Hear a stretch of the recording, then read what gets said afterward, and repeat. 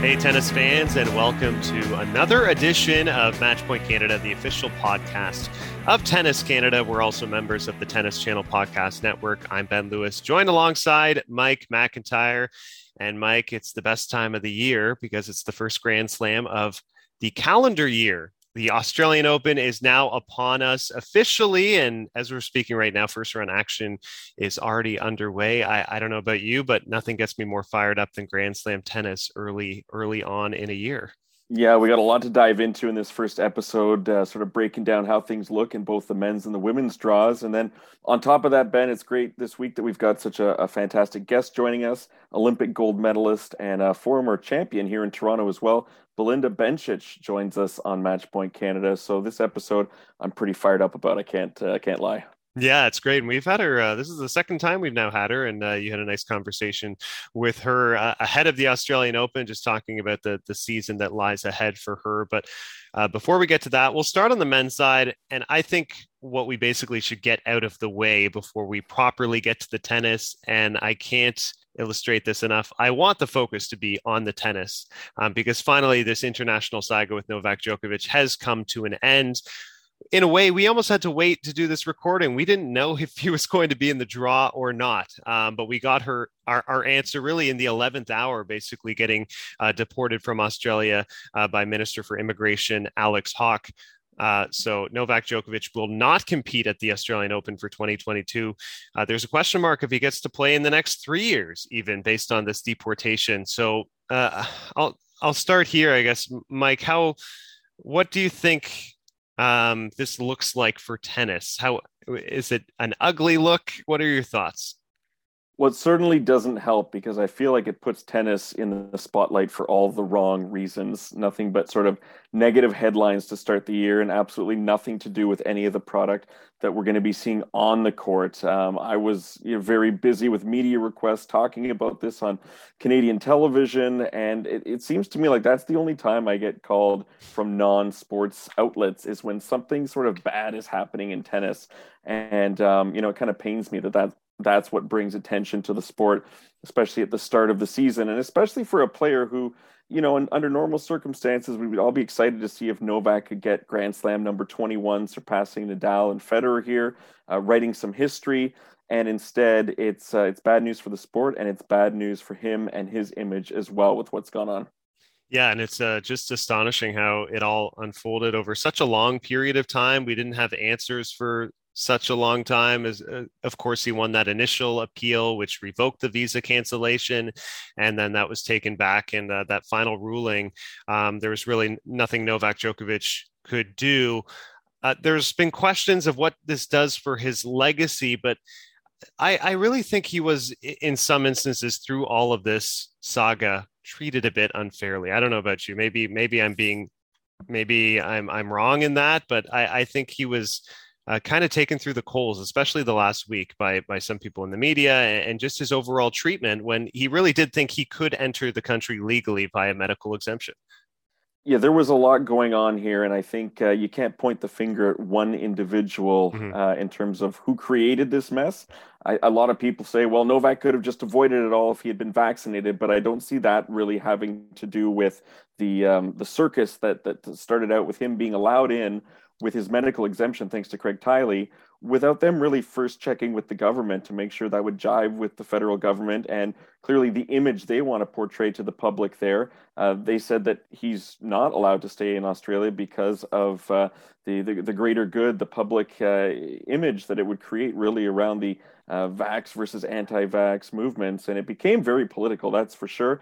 And we should note that it's a federal election coming up in just a couple of months in Australia. So no doubt there was some political grandstanding happening here. This whole situation could have been avoided, not just if Novak had been vaccinated, but this whole situation could have been avoided if the government and the tournament had talked. And we could have avoided him getting on a plane in the first place. They could have just told him straight up, look, Novak, it's not going to happen. The government's not going to grant a visa to anybody who's coming in who's unvaccinated. But that didn't happen. And then when he arrived, things unraveled very quickly. And of course, once it came to light that he wasn't vaccinated, and I think also just the public perception of him walking around after testing COVID positive, especially with those journalists from L'Equipe, Yeah. that's when a lot of people's public sentiment really turned. Like I was willing to give Novak the benefit of the doubt, even Hmm. though he's not vaccinated, and that was his choice. But once I saw that he was willing to put other people at risk and not be upfront about the fact he was positive, then he kind of lost my sympathy. And that's not to say this whole situation's his fault, but I do look at him differently now than I did before that came to light. Yeah, that's that for me. I feel the same way that was, um, irresponsible and egregious mistake at the very least. If Novak Djokovic, as he said, did indeed have that positive test for December 16th, know about it December 17th after doing public events, which maybe he should not have done, though he claimed to have taken rapid tests before he did those, but not disclosing a positive test to a journalist on December 18th and then going in for this photo shoot and interview. I was told that he was distanced and masked for that, but I just don't know why he wouldn't have the wherewithal to understand, you have to reveal this and then let the journalists decide we don't want to do this, let's reschedule. I that seems like such a simple solution. And I've said this before, Novak Djokovic seems to often make big screw ups in terms of optics. He doesn't seem to have a good perception of how something may look to others, even if it seems normal to him. And that's And something I think, yeah, go ahead. it's so unfortunate because he has done so much great stuff. He's very giving in terms Mm-hmm. of charitable donations and causes. He's well liked amongst his peers. Like it or not, the PTPA, he's trying to do something for the entire tour, the body of men's tennis, to make things better for the players, especially those who are ranked outside the top 100. But these things get forgotten when the headlines take over with something negative like this. Or I think back to the summer of 2020, his Adria tour, Yeah. where the players were partying afterwards around each other, and that just clearly wasn't sending, the right message, or the message that I would want kids to see during the pandemic that's happening. So I think a lot of learning for him to do. I think he'll bounce back just fine. I think he's going to come back with a vengeance and be super Quite possibly. motivated, Hmm. if he can play the French Open, for example, to give his best effort there to potentially get number 21. As for him, potentially not being able to play the Aussie Open for the next 3 years, I would be shocked if it was actually enforced at that level. I do believe, and it was pretty much stated, that they do have the ability to work around that, the government, and Yes. allow him to come back in. But what kind of world are we living in 12 months from now? Is the pandemic still a thing with another variant where we still have to be, vaccinated and take all these precautions? So who knows what that will look like? But for the time being, it's unfortunate, really, for everyone. No one comes out of this looking good, except Yeah, for, I should say, except for the Australian court reporters and social media tweets we were getting from some of those reporters who were kind of filling us in on all the intricacies of what absolutely. was going on there, because never in a million years did I think I'd spend, a Saturday night listening into a YouTube trial or hearing, I should say, with 66,000 other people. Yeah, strange, incredible times. Yeah, credit to a journalist, I believe in Australia, Karen Sweeney. She was doing fantastic with all of those updates. So we'll get to the tennis and how this ultimately changes so much of the draw. So Novak Djokovic is not there, and filling in his place at the very top of this draw is lucky loser Salvatore Caruso. So Miomir Kekmanovic must be feeling a lot better about his first round chances than he was, less than a week ago, as he'll face the lucky loser. We'll look at this draw maybe quarter by quarter, and we can start here in the top. No Novak Djokovic. That really opens up the first quarter of play, where if you look at the names for me, I feel like the best remaining player in this section might be a Wimbledon finalist Matteo Berrettini. Yeah, this is his quarter to basically own now, thanks to Djokovic's departure. Djokovic, also a player who had given Berrettini a lot of trouble in Grand Slams in recent years, as the two have met several times. But he's the big contender, the seventh seed in that top quarter. Now, keep in mind, as we're recording this, there are going to be matches over the next Yep. 24, 48 hours that may change a lot of what we say. But at this point in time, there's only been, a few that have come to completion. The only other name I see in that top quarter who could perhaps give him some trouble is Cam Norrie from Great Britain, who had a fantastic 2021 season. But otherwise, I think Berrettini, as you mentioned, is the overwhelming favorite. Whereas I look at every other quarter and I see a good 3, 4, 5 names that could cause some trouble. Yeah, I will mention one other name there in that quarter, maybe two actually, and they're both from Spain. Carlos Alcaraz. I mean, given what he did produce at the U.S. Open, I think we have to consider him a threat that would be an interesting match if he does line up to face Berrettini. I believe that's a possible third round matchup. And Pablo Carreño Busta has played some very good tennis in the past on hard courts, making runs at the U.S. Open. You never know. Could he kind of quietly get through in this quarter? It's possible. But no, I'm with you that certainly Berrettini is the favorite here. If we jump down just to the second quarter, there's two names that are, of course, standing out.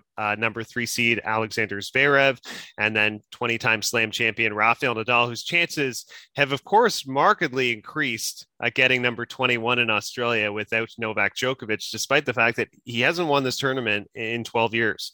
Yeah, well, he's the only one that now has the chance to get slam 21 here in Australia, since Federer and Djokovic aren't present. And I went big and I predicted Nadal to win the tournament, partly because when we were doing our Tennis Canada picks, I knew most people were going to go with Medvedev, who we'll talk about in a few moments. And so I figured, let's be a little bit different. And I was kind of taking a leap of faith because it looked like Djokovic likely wasn't going to get to stay in the country.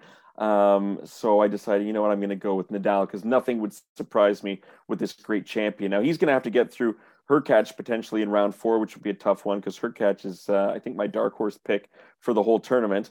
He's been playing great too, and we saw him last summer in Toronto looking real good against Medvedev in their 3-set match.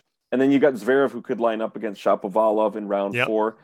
So I think likely a Zverev-Nadal quarterfinal match there, which would be a wonderful 5-set extravaganza, I would imagine. Yeah, that could be a really, really good showdown. There are other names lurking here that I think could cause some trouble.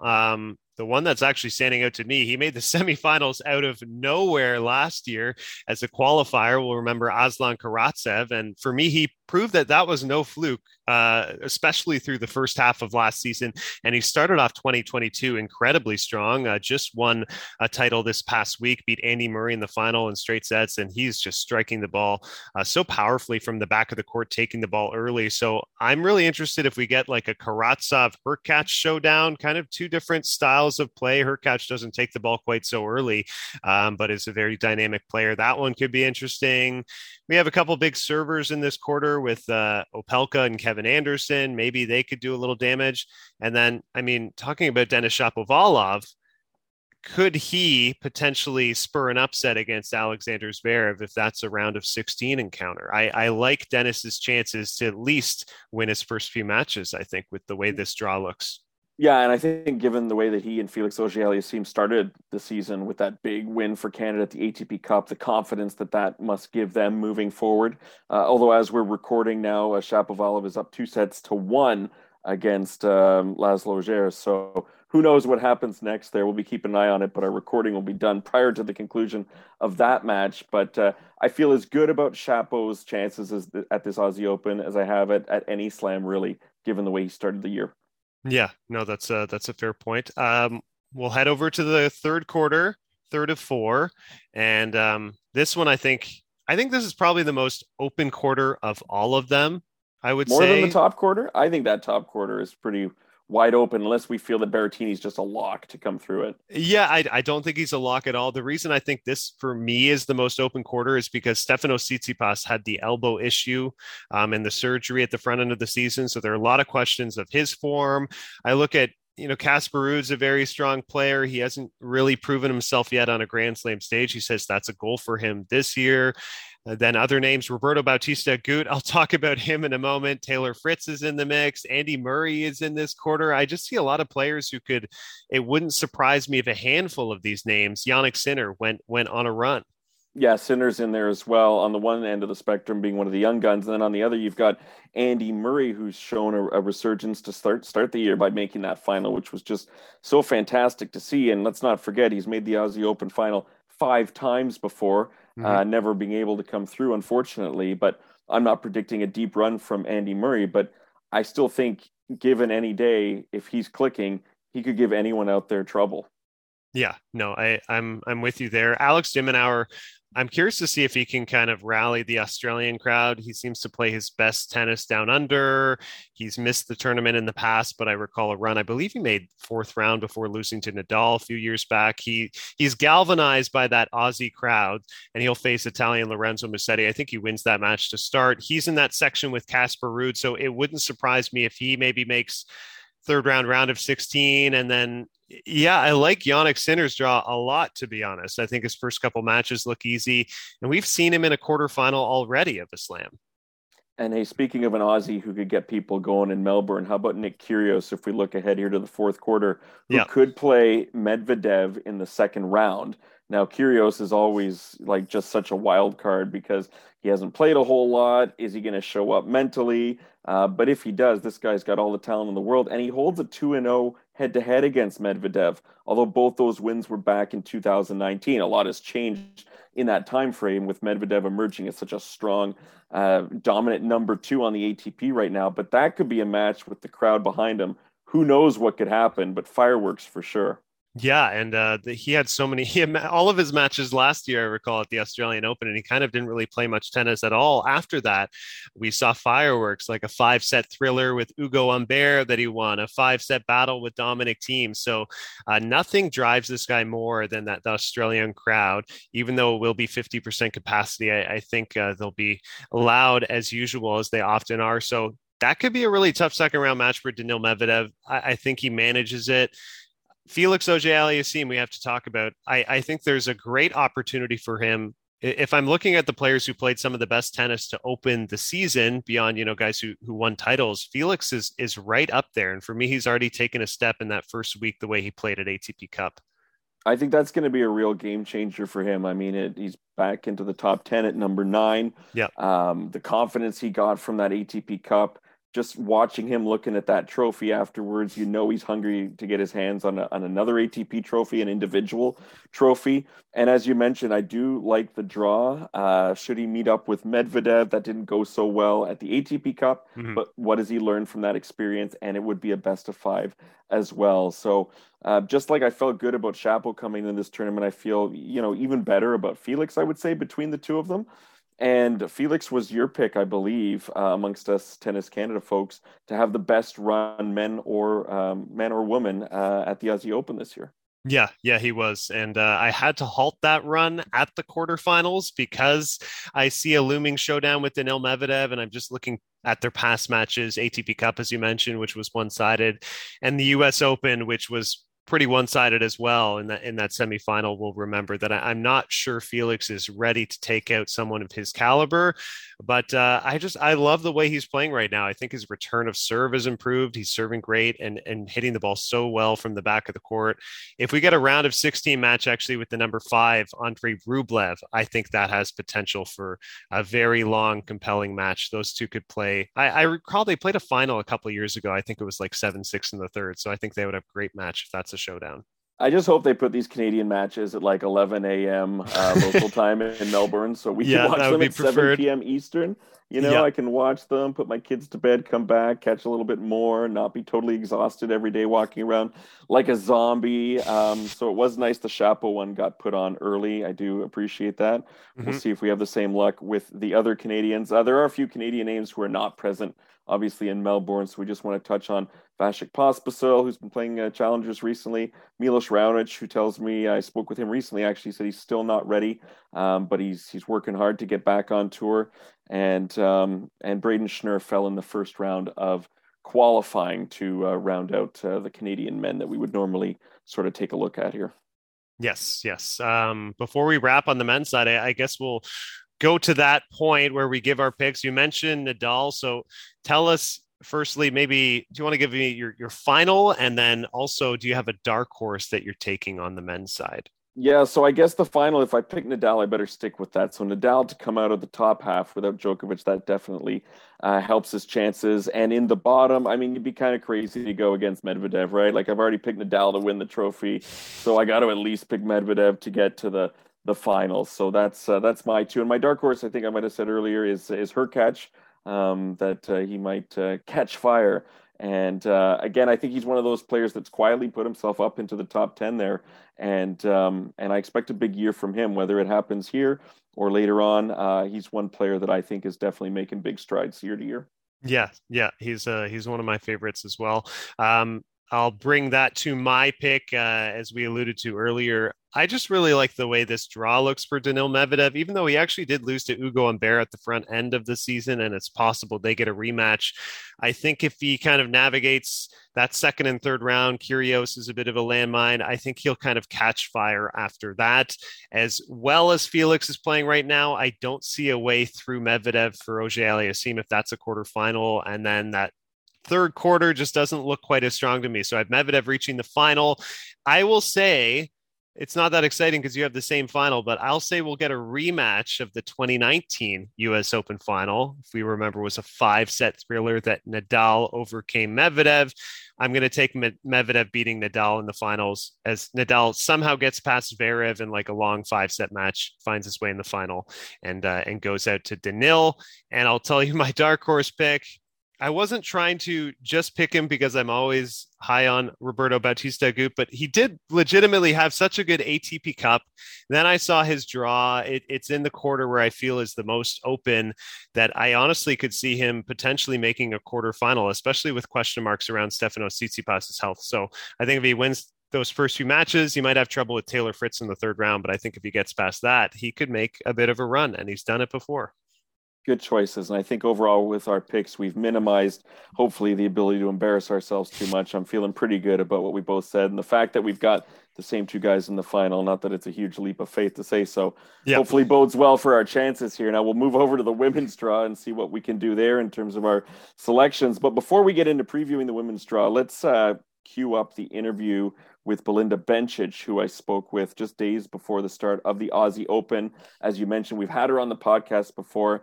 Very pleasant to talk to. And she started the year off with some difficulties, as she shared on social media, a really tough case of COVID that she's now over, and hopefully doesn't hamper her too much. She got through her round one match at the Aussie Open already. So here is my chat with Belinda Bencic. Well, happy to be joined for a special Matchpoint Canada interview by Switzerland's Belinda Bencic. So first of all, thank you for taking the time, and Happy New Year. Good to see you again. Thank you. Thanks for having me, and Happy New Year. Social media, you said not too long ago that you had a pretty severe case of COVID. Wanted to ask you to start, how much did that affect your preparations before the start of the season, and can you share with us what that was like for you? Yeah, I mean, it wasn't easy, definitely. No, I'm not comparing, of course, to like, getting hospitalized and all the people that had it much worse. And so I think it was tougher than I expected, for sure. I mean, for an athlete, I think getting back to training was the hardest part, because, the pulse and the breath and the heart, it's just going up more, and you have to take it really slow with practice. I did all the tests necessary and everything, so I think it's getting better day by day, but for sure it's affecting everyone. It's not like it's just easy, and I think definitely it's better to have it before the season than during the season, that's for sure. Yeah, it's great to see you back, and I can't believe you're only 24, but it feels like you've been around a lot longer now. Yeah, everyone tells me that. Does life as a professional tennis player change as you become more experienced on the job? Does it get easier as you enter, your 7th or 8th season as a pro here? Yeah, I mean, I definitely feel like it makes you more mature, especially when you start at a younger age. I feel like, you're like basically alone in your job, like in your career. You have all the pressure and just the tennis life, but also traveling and kind of being around people, just different cultures, everything. It makes you more kind of like an adult. It makes you more mature. So I'm definitely appreciating it, but for sure it feels like I've been on the tour very long, but still I have some big goals and dreams to do. But I'm enjoying more, definitely, now that as I get older. Well, Swiss tennis players seem to have pretty lengthy careers, so I think you've got many years in front of you, just looking at we'll see. Roger and Martina Hingis, for example. Are you the type of player who likes to set goals at the start of a season? And if so, do you have any specific ones that you've sort of set out with your team or individually for 2022? No, I definitely don't feel like, setting goals is always the best thing to do. I think setting goals in terms of improving yourself and setting very short-term goals is important for me, because then, you can always reach them. It makes you more motivated.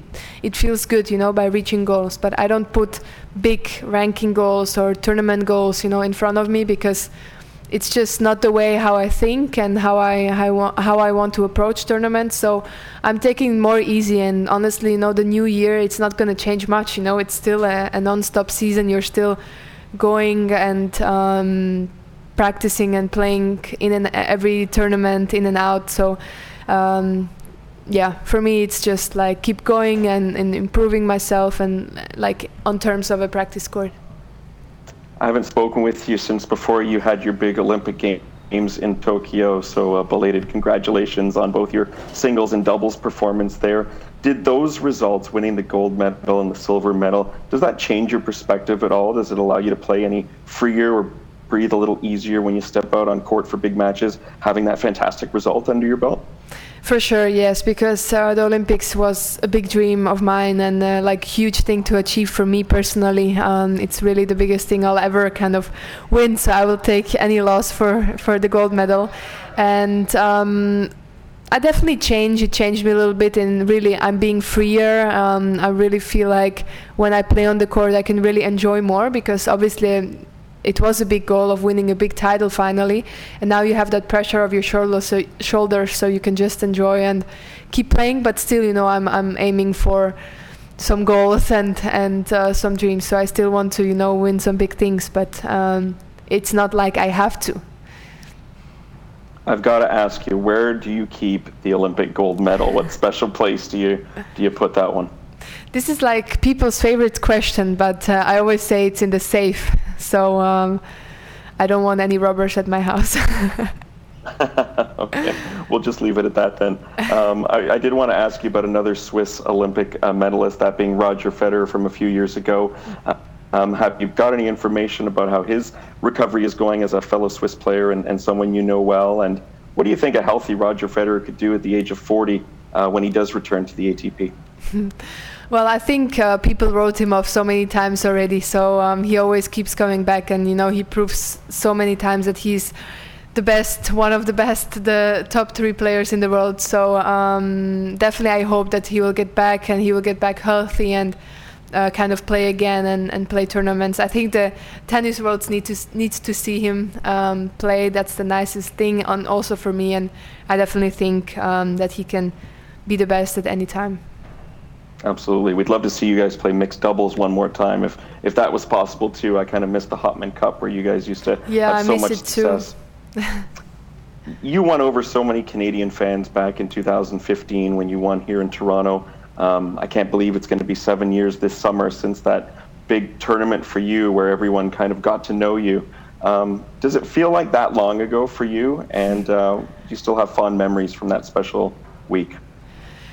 I mean, yeah, it's weird. Sometimes it feels like really it has been yesterday, and especially when I go back to Toronto, but sometimes it feels long. So, I mean, a lot has happened since then. I was still like a kid. I was like barely 18, or I was 18, but, still very like new to everything. And I just played so freely there. I had nothing to lose and like kind of beat all these top players. So, I mean, a lot has changed, but still, I remember it forever and kind of have the best memories there. It's been really my first biggest title, and also like beating Serena Williams is something that I will kind of always have in my mind. It's very special for me to even have got to play her. So yeah, it's a wonderful memory, and I definitely I hope I can kind of redo it again in Canada, and I'm happy to play in Canada again. So that's a guarantee. We'll see you this summer in August in Toronto.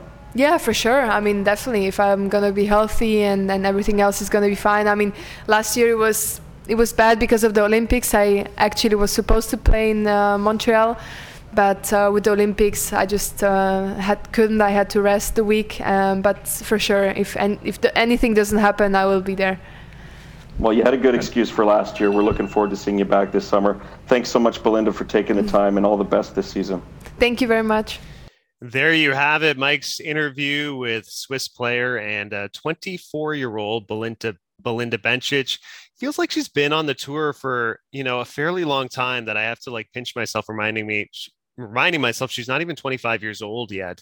And her ranking right now, which is number 23, I feel like she's playing much better tennis than that. And even the way she started the season, you mentioned, getting over COVID.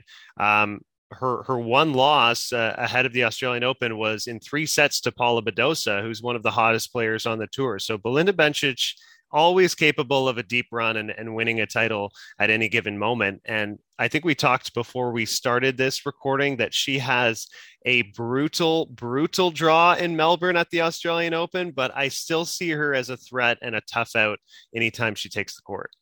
Yeah, it's a bad draw for sure, because I feel like if you place her in another quarter or the bottom half somewhere, she could have been a contender to make it to the semis for sure. But you see she's in that top quarter, and her second round match now is going to be against Amanda Anisimova, the young American who just won a title a week ago. Mm-hmm. And if she gets through that, well, Osaka's waiting potentially. Barty's up in that quarter as well. So you couldn't have asked for a worse draw. I'm just happy we're releasing this interview and that she's won her first round match at least. So we can say she's still in the tournament and someone who otherwise, and look, who's to say what she could do? She's definitely capable of beating those players that we've that I just mentioned. Yep. But it is a very difficult draw. And again, is she at 100% in terms of her sort of physical stamina after coming through COVID?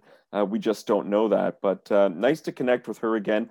Boy, she was so young when she won in Toronto, which is going to be 7 years ago come August, which is just, that blows my mind because it doesn't seem like that long ago to me.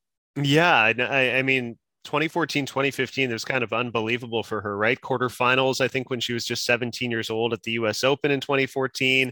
Then she gets that first WTA Tour title in 2015, then was suddenly in the top 10, and we had injuries, which of course struck for so many players, and she left the top 50, but she's obviously back in strong form. And I have good memories of her battle with Bianca Andreescu in 2019 at the US Open. That was such a good match, actually, 3-setter. And those two often have those comparisons. We've heard Bianca being accidentally called Belinda in press conferences before because they look so similar. They kind of look like sisters. And Belinda told us last year when we spoke to her that they refer to each other as like, oh, hey, twin, how you doing, when they see each other at the tournaments, because people often confuse the two, which I thought was pretty funny when she revealed that. She had a great 2021 at the Olympics, getting the gold medal in singles and the silver medal in doubles. Neither of those can ever be taken away from her. And she spoke about how that was like the dream of all dreams to do that, such a huge accomplishment. I felt when she was talking about it that she values that even more so than a Grand Slam. Yeah, a gold medal at the Olympics, that's an achievement I think every athlete dreams of, right? So for her to achieve that, and she'll get another opportunity, at least probably a couple more opportunities playing Olympic tennis. So great for her. And as you mentioned, she's in the first quarter of the women's draw, which we'll talk about now. And world number 1, Ash Barty, rightfully so at the top of the draw, and playing already amazing tennis to start the season. She, notched a title to begin her 2022 campaign. I feel like this is the first time maybe in a while on the women's side where we have a slam, and I feel comfortable just saying Ash Barty is the favorite to win it, even though it's so far from a guarantee, so difficult. If I'm being sensible, I'm going to probably take the field. Yeah, no, I hear what you're saying. Like, I never would have picked her ahead of that French Open win or Wimbledon. She wouldn't have been my favorite going into either of those. But she is here in Melbourne, and that's who I've put down as my pick to win it. Despite the draw that she's got. I mean, that draw can work one or two ways, right? It can either be so tough that it leaves you exhausted for the quarters, semis, and finals if you make it that far, or it gives you that confidence that, hey, I've already beaten some terrific players here. So who's going to, why can't I keep that going at this point? Right. I was in on her pre-tournament press. I was hoping to ask her a question, actually, but they stuck with the Aussie media, which is not a surprise. But I did want to ask her about her practice session last week with Leila Annie Fernandez, which was really cool to see our young Canadian talent getting to practice with the not just the world number 1, but the home favorite in Australia. And made me think to all those times Leila mentioned, it was tough to get practice partners earlier in her career. and now look who she's hitting with, right? So that was really cool. But the vibe I got from Barty's pre-tournament press was someone who seems very comfortable and is ready for the added pressure of playing in front of her own fans here for this one. Yeah, and that's essentially what our guest from last week, Renee Stubbs, said to me, that she thinks Barty overcame a lot mentally in terms of challenges on the court, winning Wimbledon last year, that she feels maybe right now she can sort of take on the world. And I'm sure the Aussie crowd would absolutely love if she took home a title over this fortnight in Melbourne. That would be incredible. Just a couple other names on this first quarter. We know Belinda Bencic is there, of course, and that's a potential third round with Naomi Osaka. The big potential showdown is if we get Osaka Barty round of 16. There are other strong names here, though. Maria Sakkari, of course, has played very well at Grand Slams, especially in 2021. She's there, seated, I believe, number 5. And we have Jessica Pegula. She made the quarterfinals here last year. Ons Jabeur, of course, in the mix. So a lot of good players in the top quarter that I think there are a number of players who could conceivably pull off a quarterfinal. I'm still looking at either Barty or Osaka, though. Yeah, I mean, just after you listed all those other names right now, I'm like, oh, crap, that is a tough quarter, right? Because there's names I didn't even realize were in there, like Jabeur, for example. If we move ahead to the second quarter, Paula Badosa, I mean, has got to be the favorite to me right now, given how she's been playing lately. And by lately, I mean really for the last year. Just terrific stuff. And I've also got Coco Gauff as someone in that section that, to me, I just can't believe she's only 17 years old, the way that she's been moving her way up the WTA rankings and the confidence and poise that she has on court. This could be a huge tournament for Coco Gauff coming out at a slam and having a super result. It would not surprise me one bit. No, I'm ready for her to take the tennis world by storm over the next couple of years. To be honest, I think a Grand Slam is coming her way sooner rather than later. The tennis she played in 2021, and look, she had a very good start to this season as well. She was really the only one who fully pushed Ash Barty in that opening week title. She was up a set and a break, nearly taking down the world number 1. So she's playing awesome tennis. Paula Badosa, as you mentioned, just had an amazing victory at the Sydney Tennis Classic. Absolute thriller matches. She beat Bencic in 3 sets to reach the semis, rolled past Kasatkina, and then beating Barbara Krejcikova in a very tightly contested final, 7-6 in the third. Krejcikova beat Kontaveit in the semis the round before. I think it was something like 15-13 in the third set tiebreak. So we had a couple of thrillers at that tournament. Both of those players, of course, playing well. And one name I don't want to overlook, because she's won the Australian Open 2 times, is veteran Victoria Azarenka, also in this quarter. So maybe she catches fire and does some damage. One of the best ball strikers on tour when she's on her game. I didn't even notice her name when I was looking through that quarter, but I got to be honest, I hate the way they've got the draws sort of laid out on the website at the Aussie Open. I don't know what it is. It's just hard to it's a little awkward to look at. It printed funny for me too, so I'm going to blame that on missing Azarenka in there. One name I want to mention in this part of the draw is Madison Keys, who just won a tournament in Adelaide where she beat Svitolina in the first round and Coco Gauff and then Alison Risk in the finals. So for me, that's someone who's flying under the radar, a former Slam finalist, and she's up against 11th seed Sophia Kenin in the first round, but I feel that Keys is the heavy favorite in that match, given how Kenin's been struggling in recent months. Yeah, I agree. She's really slipped since winning WTA Player of the Year in 2020, French Open Finals, the Aussie Open title, and we just have not seen the form and consistency, and of course, some setbacks with injury there as well. Let's go to the bottom half of the draw and that third quarter. I just mentioned her briefly. Anett Kontaveit is there as the 6th seed. We have Garbiñe Muguruza as the 3rd seed, who of course finished the season so strong, winning the WTA Finals, and then a few other dangerous names that are standing out. Veteran Simona Halep, Elena Rybakina, I think, is one of the best upcoming players we have today. And very interesting first round match we'll have to talk about as well. Emma Raducanu against Sloane Stephens, 2 U.S. Open champions showing down in the first round. Yes, but Ben, tell me first about Kontaveit and the great things that you foresee her accomplishing over the next 2 weeks. I looked through some numbers here, and Kontaveit has, first of all, she has the most wins post-U.S. Open of any player on the women's tour. So that is already a standout quality, 3 titles. She made the WTA finals final before going down to Garbiñe Muguruza.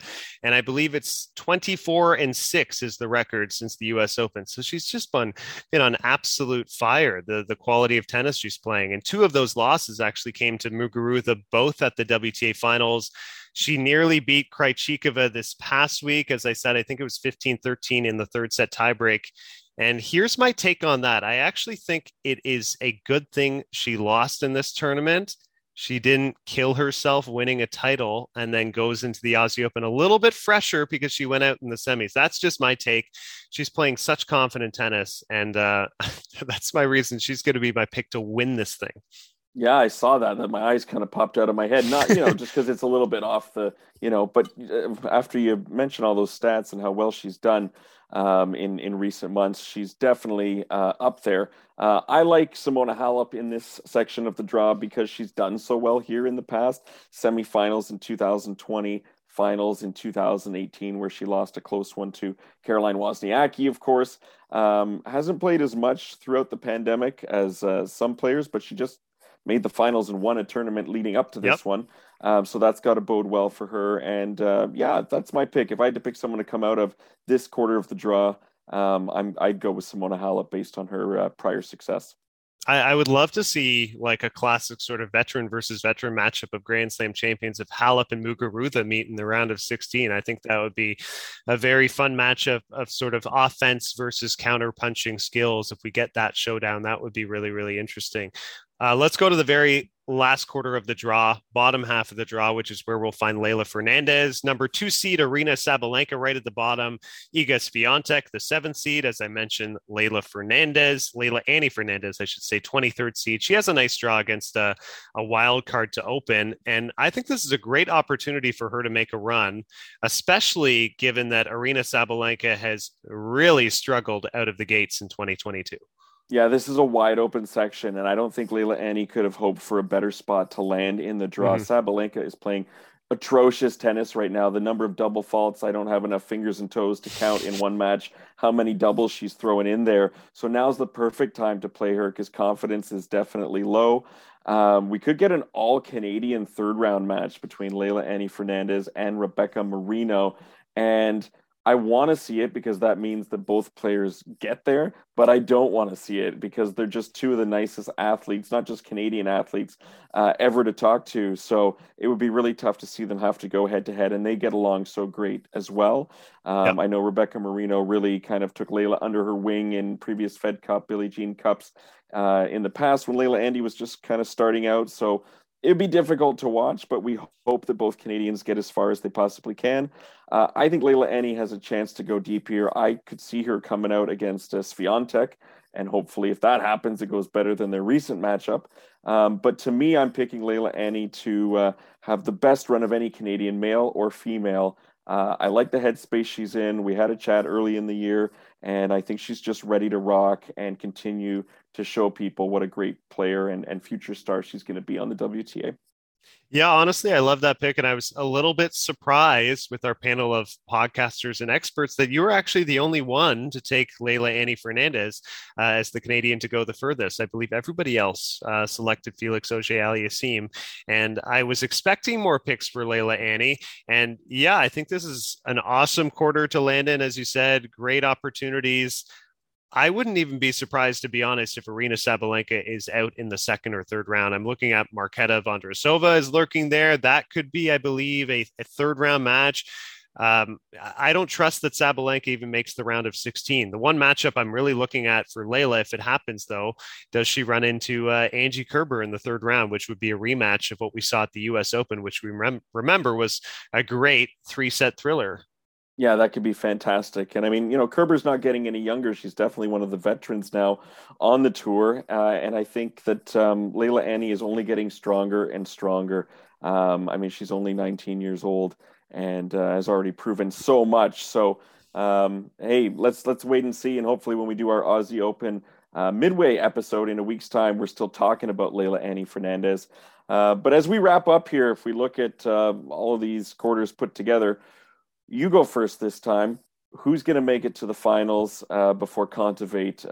I guess who's going to be in the finals against Kontaveit your eventual Sure. champion here. We're going to have two brand new Grand Slam finalists. It's not off the cuff really at all because both players are seated inside the top 10. My theory is Ash Barty and Naomi Osaka are just going to beat each other up a little too much. And one of them, whoever comes through that match, is going to run out of gas. And for me, the fittest player on the WTA side is Maria Sakkari. So if she works her way through that opening week unscathed, she has quite a nice draw. She might have to deal with Ons Jabeur, but I think she has a great potential to make the semis. And then, of course, if she's in that semifinal, surely she can make her first career final. So I have Anett Kontaveit against Maria Sakkari in the final, and Kontaveit hoisting the title. Nice. And Sakkari's really come on strong too recently. I mean, last year I was so sure she was going to beat Raducanu to make the finals at the U.S. Open. And of course that didn't happen. I wonder if she got a little bit ahead of herself, but I could definitely see her causing some trouble there. I've got Barty winning the whole thing. So that's my top half pick. And in the bottom, I think Simona Halep to me, but nothing would surprise me with Leylah Annie Fernandez. Like if she made it to a second consecutive Grand Slam final, I would say, yeah, she totally has that within herself. So I guess I'm kind of, taking the homer side here, being a Canadian tennis journalist, but I just like what I see from her so much. And I like that quarter, which could give her just some great momentum moving forward. And we saw what she did with momentum at the US Open. Yep. Once she started knocking off all those top 10 players. Look what happened there. Yeah, look at the quality of that run to make the finals and how much harder of a draw actually that was compared to what she has here. So maybe this is an even bigger opportunity to make noise. It wouldn't surprise me at all. Do you have a dark horse selection you want to name? Oh, crap. Who was my dark horse selection? I did. Yeah, it's someone we haven't even mentioned in our discussions here, but Alina Svitolina, who falls in at the 15th seed, which is much lower than she's been accustomed to in recent years. But I think this could work perfectly for her because she's not a top 5 seed. There isn't as much pressure on her. There isn't as much discussion. I haven't really heard her name brought up yet at any point. So I'm going to go with her. I still think perhaps the most talented active player without a slam, perhaps up there with Karolina Pliskova. So that would be my dark horse pick. Yeah, it's rare for her to be flying under the radar, which might be honestly a very good thing for her. So I like that selection.